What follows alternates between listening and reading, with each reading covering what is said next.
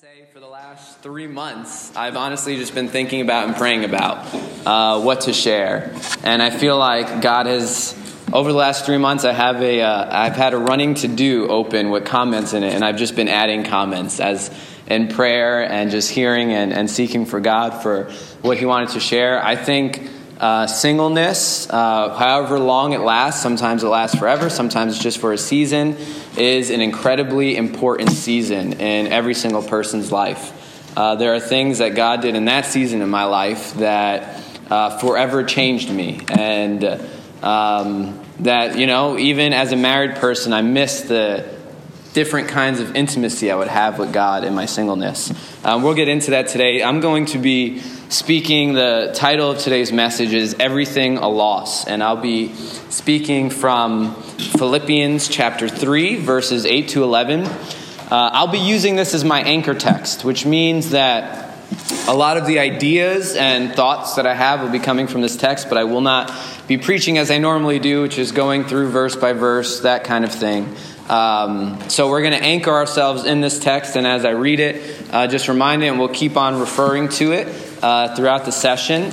But I'm really praying that and believing for God to speak to each and every person's heart individually about this season in your life. Whether young or old, or it's been a long time or a little time, it does not matter.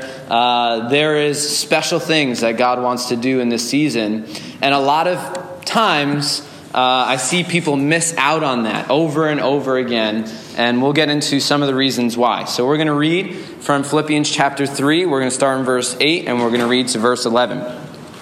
This is Paul, a single man, writing these words. He says, "Indeed, I count everything as loss because of the surpassing worth of knowing Christ Jesus, my Lord. For his sake, I have suffered the loss of all things and count them as rubbish." This is the only true curse in the New Testament. No Bible translation actually translates it properly. It's in the Greek, he's saying shit. I count everything as that. In order that I may gain Christ and be found in him, not having a righteousness of my own that comes from the law, but that which comes through faith in Christ, the righteousness from God that depends on faith, that I may know him and the power of his resurrection and may share his sufferings, becoming like him in his death, that by any means possible I may attain the resurrection from the dead. One thing I hear a lot is that single people don't want to hear from married people. So you may be mad that a married person is doing this session right now, and I don't care. This session is not about how to get married. That is not what I'm going to be talking about. Although if you need help in that department and you want to get married, I will be happy to talk to you. The single brothers and sisters that talk to me about it, you know that I got you back. I'm praying for you if you want that, or if that's in position for your life. But this is not a session about that. This is not a session at how to be good at waiting for marriage, which I think a lot of singles workshops and talks kind of just distill on, how to be in a good waiting season in your life, or, how to prepare yourself for marriage. We are not going to be talking about any of that. And I honestly think that talking about singleness as a good season of waiting in your life is just scripturally BS, in my opinion. Paul says it in this scripture, so I'm going to be saying that a lot. I'm going to take a lot of freedoms, especially with this today. I'm going to have fun. I'm doing this session because there's one thing that we should all have in common. Whether you are married, whether you are single, whether you are short or whether you are tall, whether you are old or whether you are young, and that is this: it is our pursuit in God. It is our pursuit in God.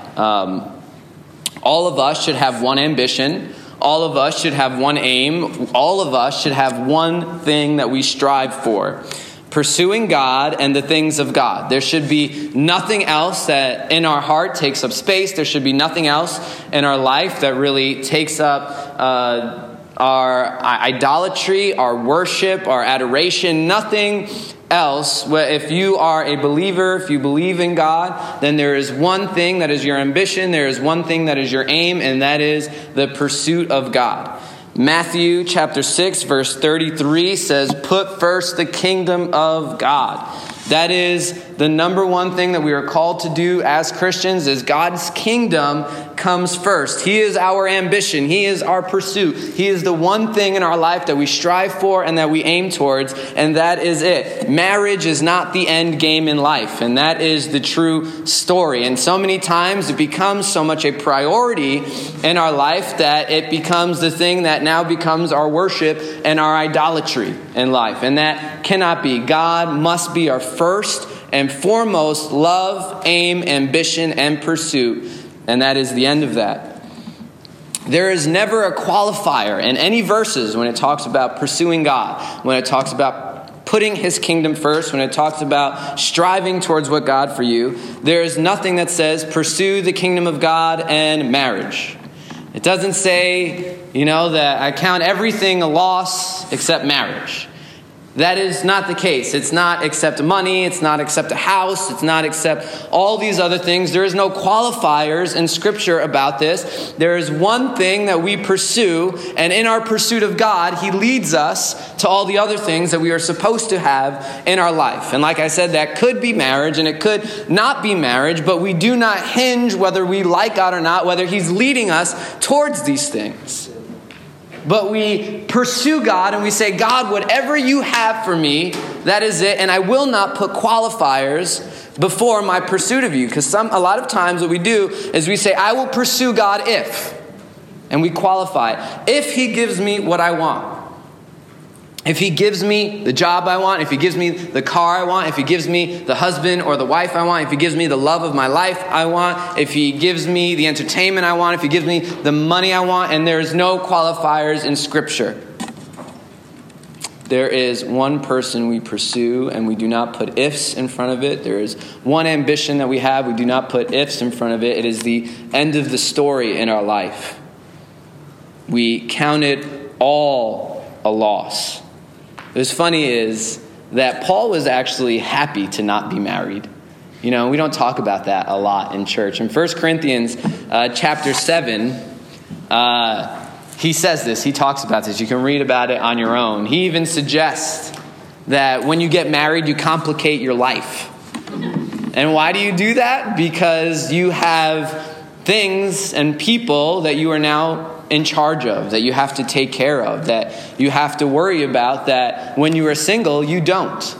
And so he even suggests that maybe it's good for other people to stay like me, be single, because there's so much that I can do for the kingdom in this season, in this time in my life.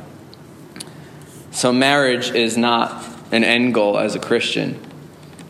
It's funny, one thing about marriage is a lot of people have a misconception about it, and I want to dispel some of those things. I've heard a lot of this before, that I will stop lusting when I get married, and when I can have regular sex on a non-guilty, non-shameful scale. And that's just not true. I counsel married people, and this is why you want to hear from married people, because you want to understand the other side of the scale.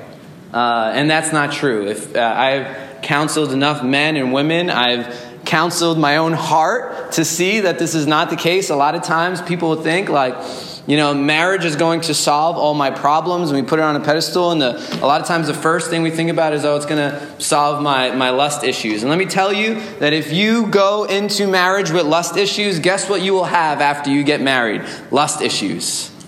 It's not going to go away. Those things do not change.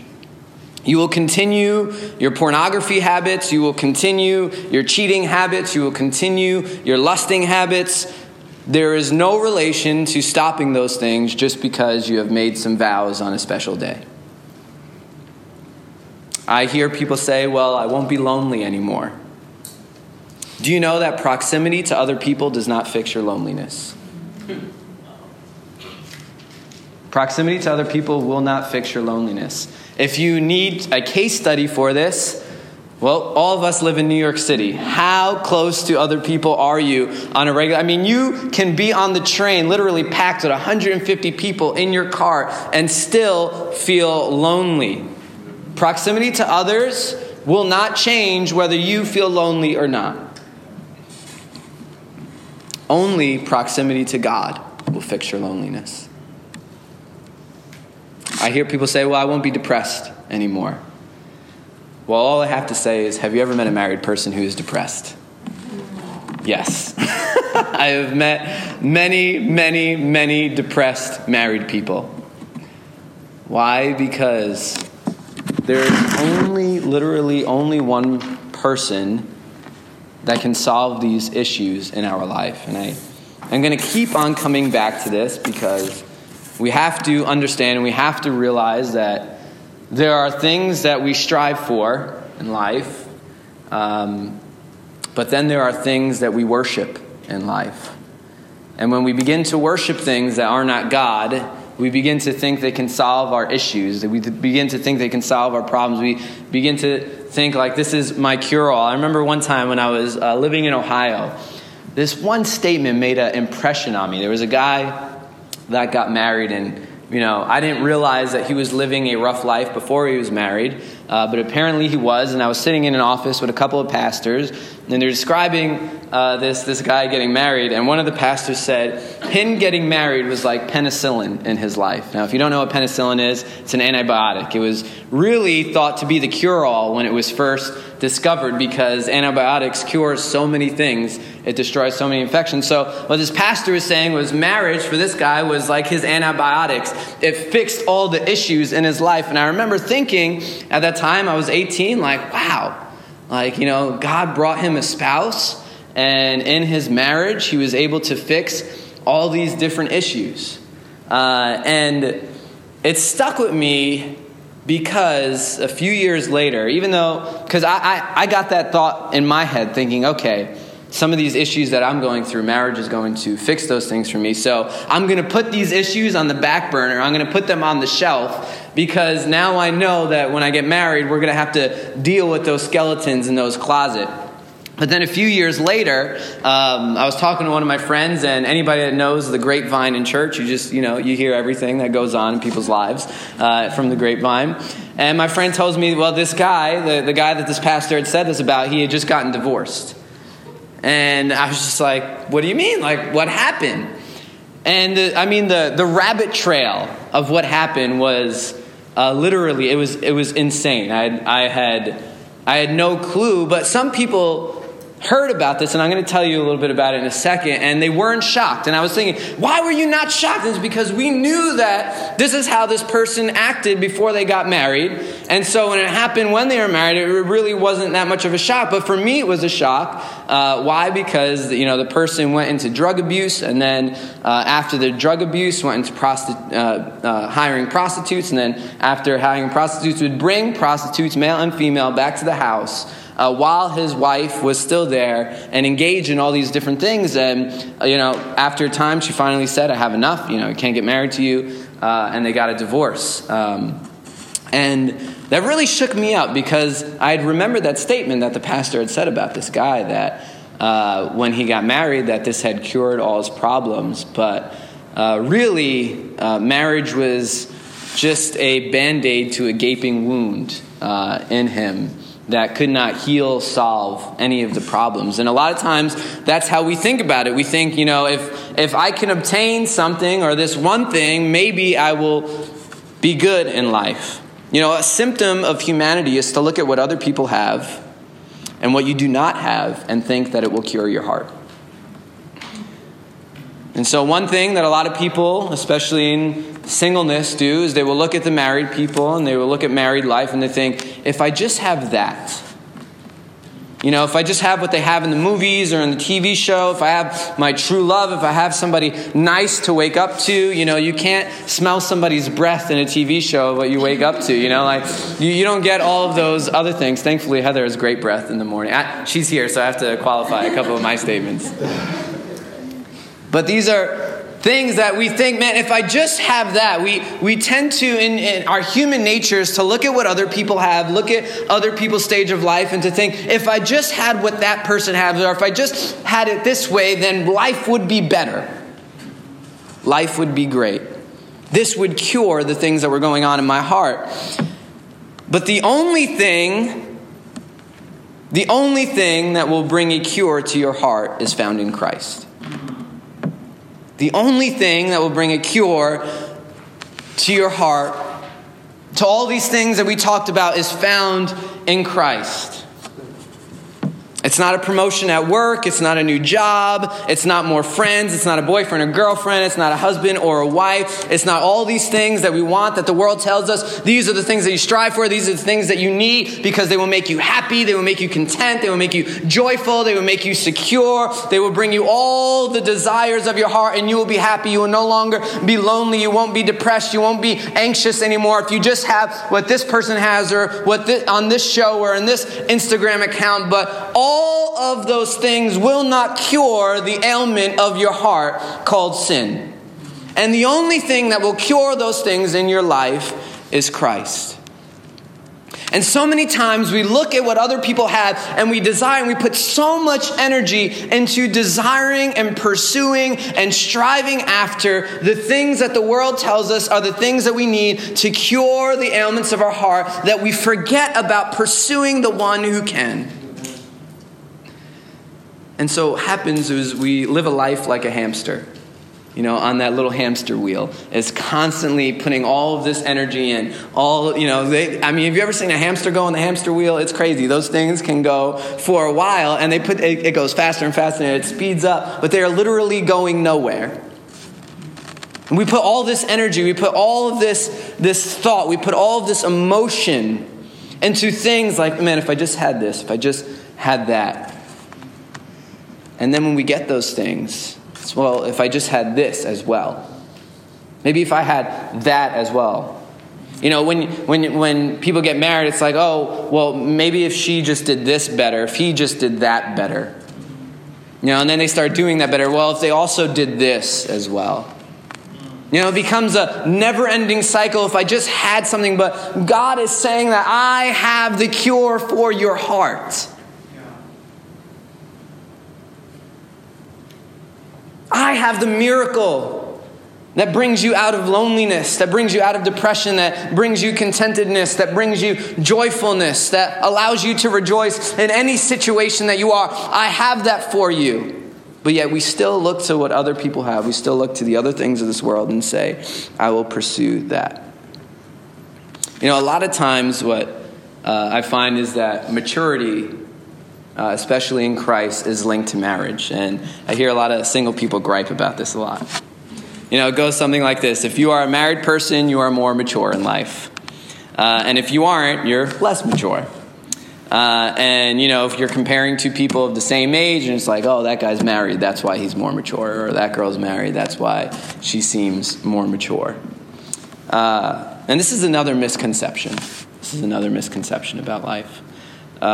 It's one that I've actually thought about a lot and prayed about a lot, and trying to kind of get to the crux of what this was.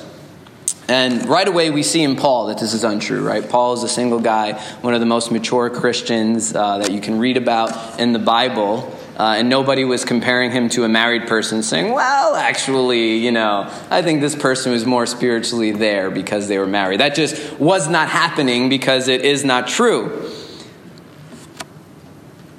But why is it that married people do seem more mature sometimes? And if I had to give it one word, it's this: sacrifice. Sacrifice. In the world, single means selfish. Singleness is the time to be selfish. Singleness is marked by late nights out. It's marked by partying, it's marked by drinking, it's marked by sex, it's marked by lots of vacations, it's marked by oversleeping, it's marked by home entertainment, it's marked by all of these things, basically you doing you. And when you ask the world, why don't you want to get married? It's really because I don't want to give up my rights to all of these things, my time, my privilege, and my money, right? In a word, all of that is sacrifice. And so what happens is the longer that you are single by the world's standards, the more selfish you become. When you look at how the world views these things,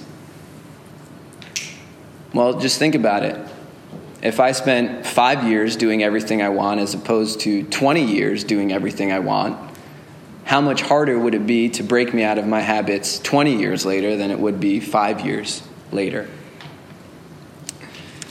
And so the world's version of singleness is actually harmful in God's system. Because a follower of God is marked by what? Sacrifice. A follower of God is marked by sacrifice. Or as Paul puts it here, a follower of God is marked by loss. A person in God's system who is marked by sacrifice is a person who gives away their autonomy, is a person who gives away their self-desires, is a person who gives away their worldly goods. In God's system, when you begin to follow him, you say that I am no longer autonomous over my time. I am no longer autonomous over my money. I am no longer autonomous over what I do. Instead, I give up my life. I give up my privilege. I give up my money. I give up all of these things and I put them into the lordship of Christ, and I count it all a loss. I count it as garbage. It's worthless to me, is what Paul says. So what is it about marriage that makes people seem more mature? And it's because successful marriage is all about one word, sacrifice.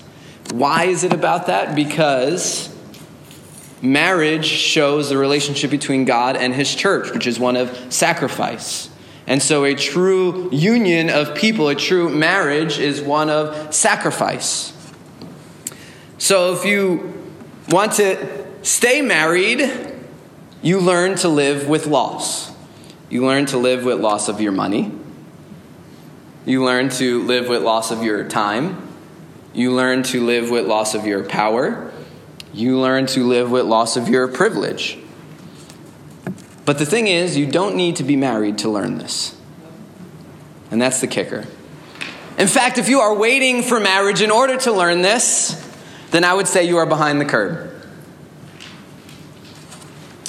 These are all things that we are taught to value and learn in the kingdom of God. And if there are people that never learn it and do end up getting married, there is one word that is in their future, and that's divorce. Because really, many times what happens when divorce happens is because one or both people are unwilling to sacrifice what they want for each other. They are marked by saying, no, that's my money, that's my time, that's my privilege, that's my power. And I'm unwilling to give that to you. And so what happens is the same thing that would happen if I said that to God. That is a disunity of relationship, a separation that happens. So that's why I tell all my single people all the time that if a person has not learned to love God, don't let yourself be their test case. Right? If they haven't learned to sacrifice to God, guess who's going to have to teach it to them? You. And they may never learn. Right? I had to, and this is the hard truth, I had to commit adultery to God many times over in order for myself not to learn how to commit adultery to Heather.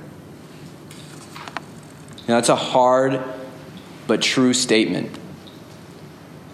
For many years, right, I committed adultery against God.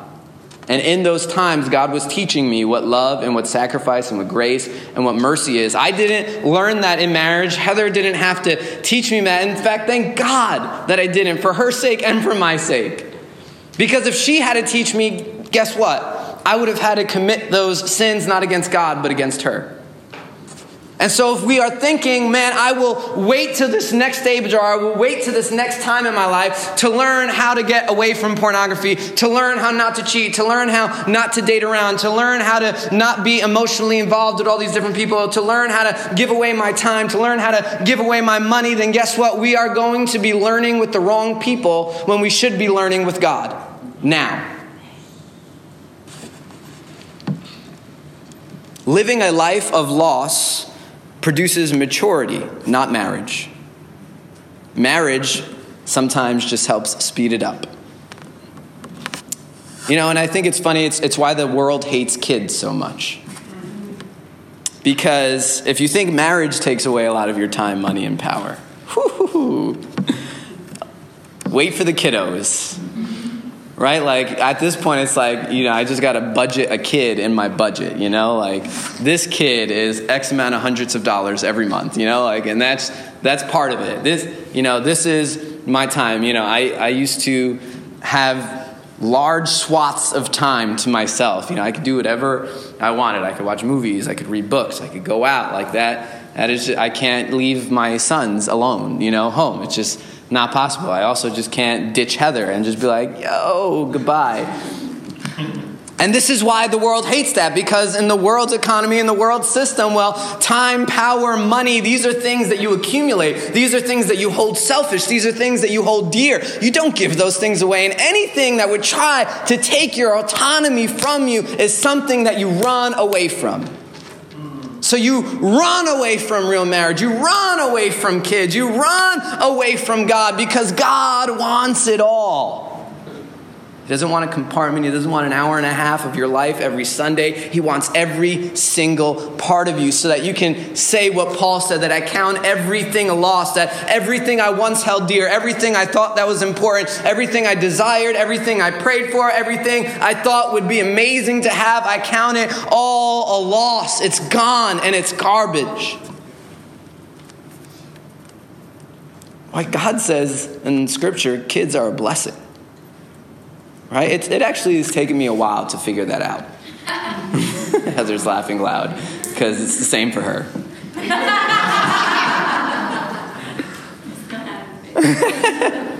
We're still learning this, right? Because as a parent, I was forced to give up more than I was expecting. I would say I was forced to give up more dreams than I was expecting to give up. I was forced to give up more money than I was expecting to give up.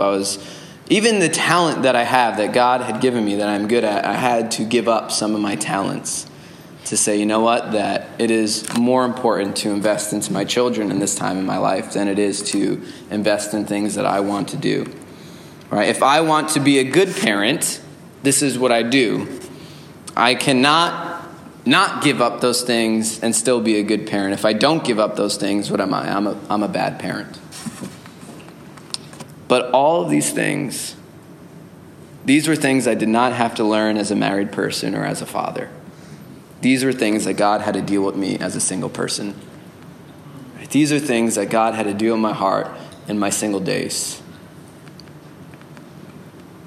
Look into your own life. Do you live a life of loss? It's okay to grieve. It's okay to mourn. There are so many things in my life that I had to sit down in my room and mourn, that I will not be doing any of these things anymore. Do you know that literally pornography, anybody that knows me long enough knows that is an addiction that had, from 5th grade, I think was the first time I watched porn, and then from there on struggled with it most of my adult life and all of my teenage life.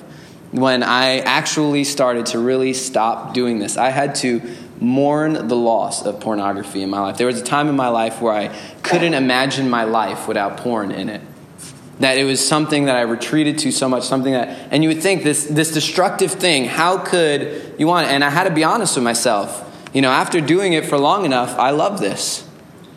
I like this. And the hard thing is we're just not honest with ourselves. We lie to ourselves and tell us, no, I don't like this, God. I don't want to do this anymore. Yet you do it every single day, or you do it 4 times a week. Guess what? You love it.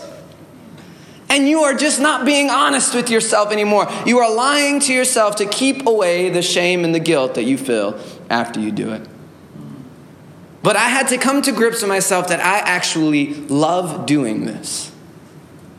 And now that I can honestly say, God, that I love this, now I have to go through a mourning period of saying, I'm going to lose this.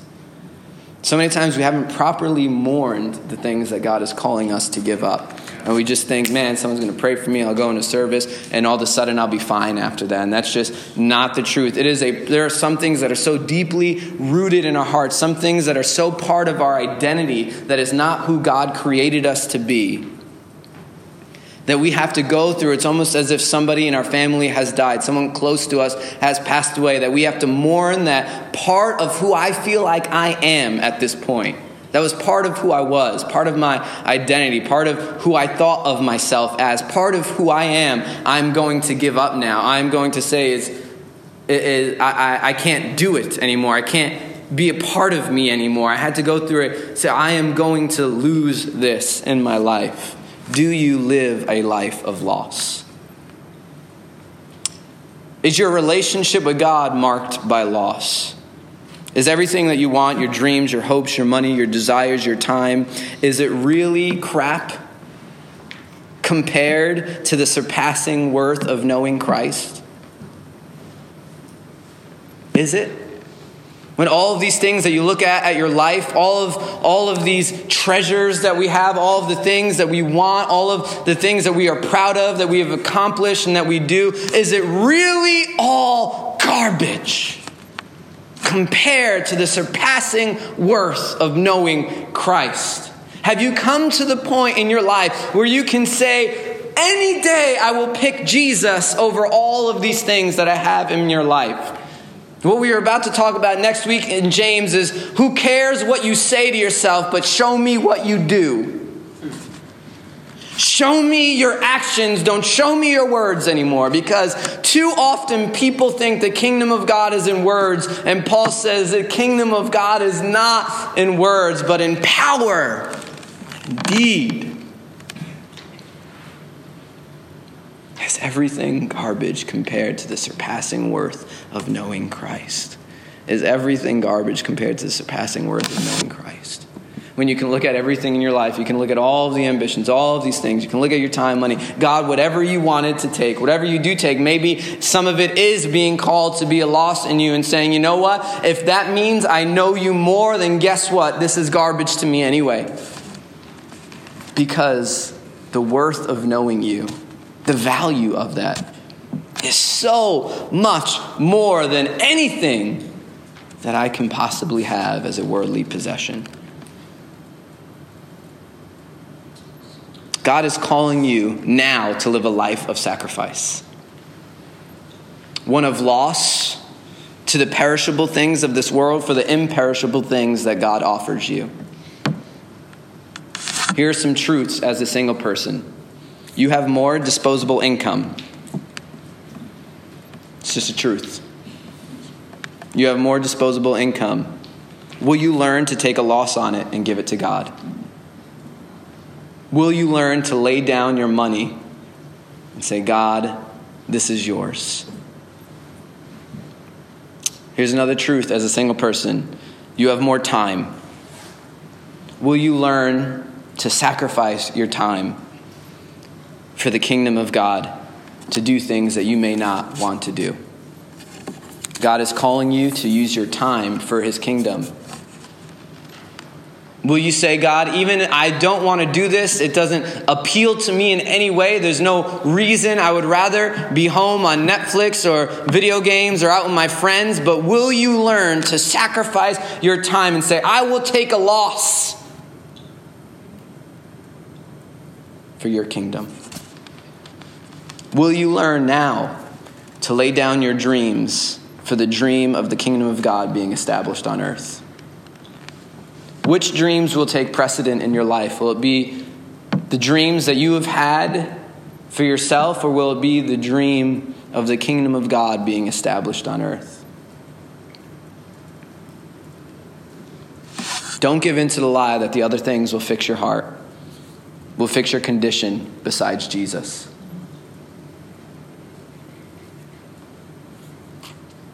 I implore you today, come to Jesus and know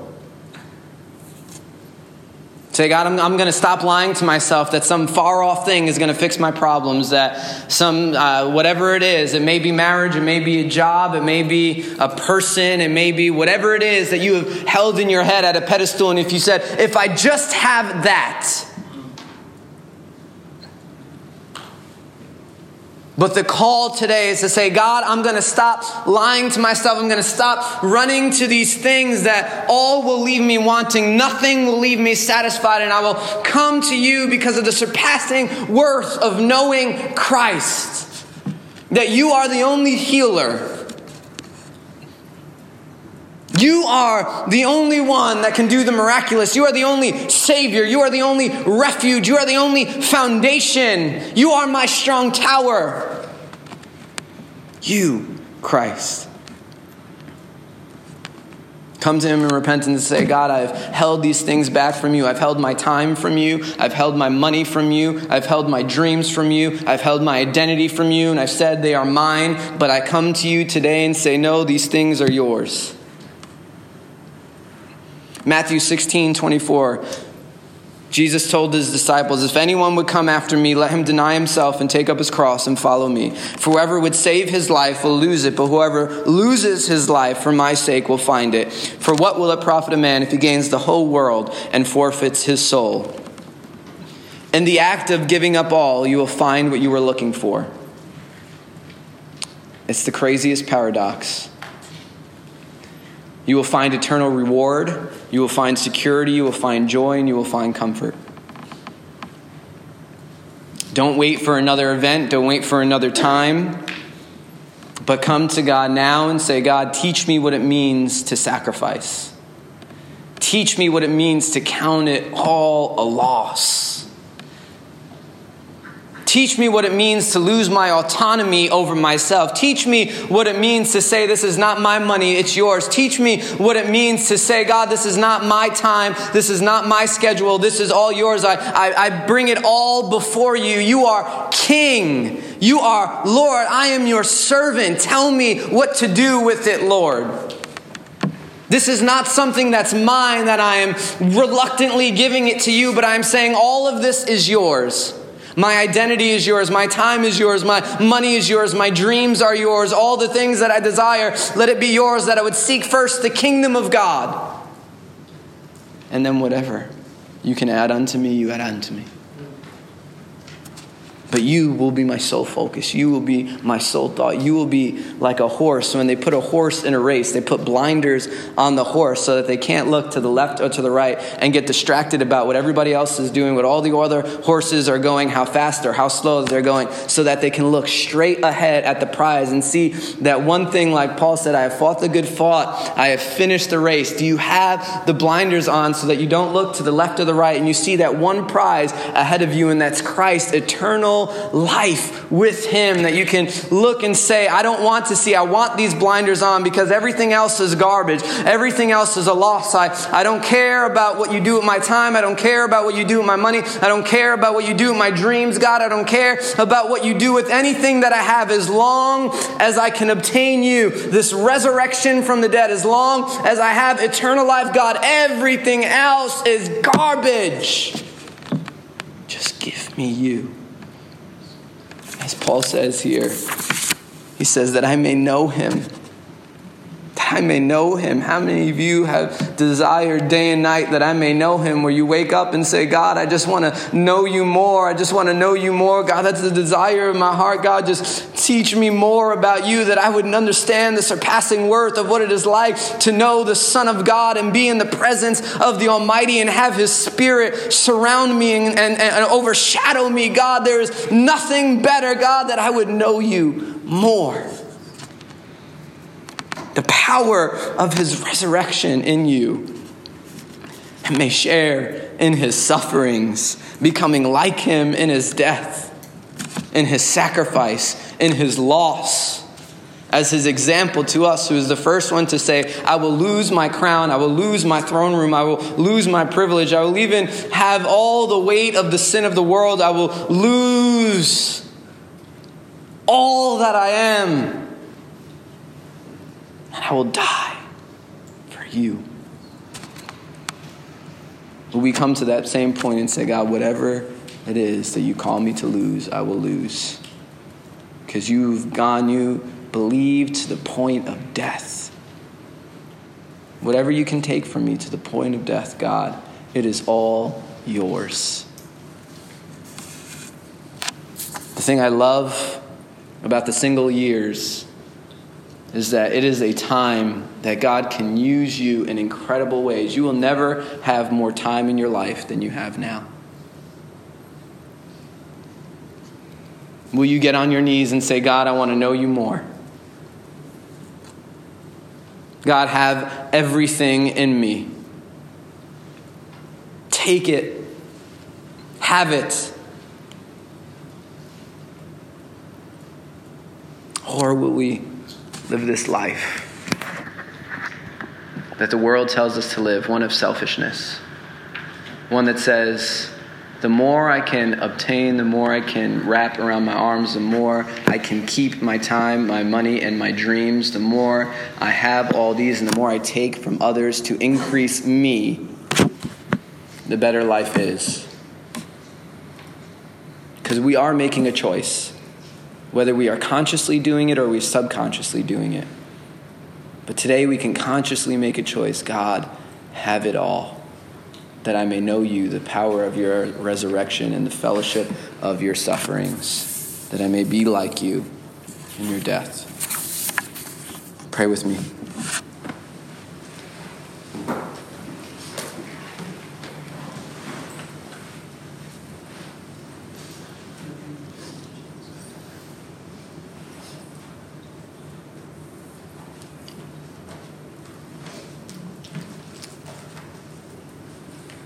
I'm going to ask you to do a bold thing. That if God is putting it on your heart right now to give up your autonomy, your time, money, privilege, power, all the things that you held dear, your dreams, I know the Holy Spirit is here. And He is working on your heart to say, today, God, I will count it all a loss. Can I ask you to do a bold thing and just stand up?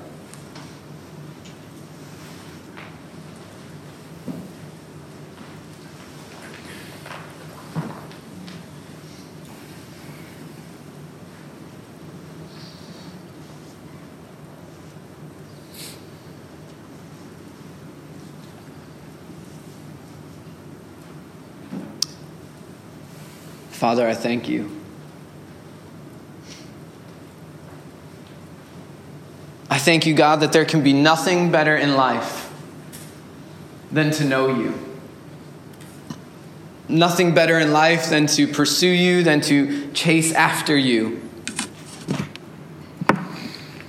God, I thank you, God, that every single person that is standing is saying, Lord, before you, before others, God, that they are ready to sacrifice. Maybe some of them have already sacrificed some, but you are calling them to more. God, that you are calling them not to just a next piece, but you are calling us to all, Father. Lord, and I pray as your Holy Spirit is here right now, Lord, that you will begin to reveal the things in our heart that you are calling us to. God, that we would say we will not live a life that is bent around what we want, that is bent around our needs, and is bent around the things that we desire. But Father, that we would bend our knee in obedience towards you today to say, God, we will serve you with all.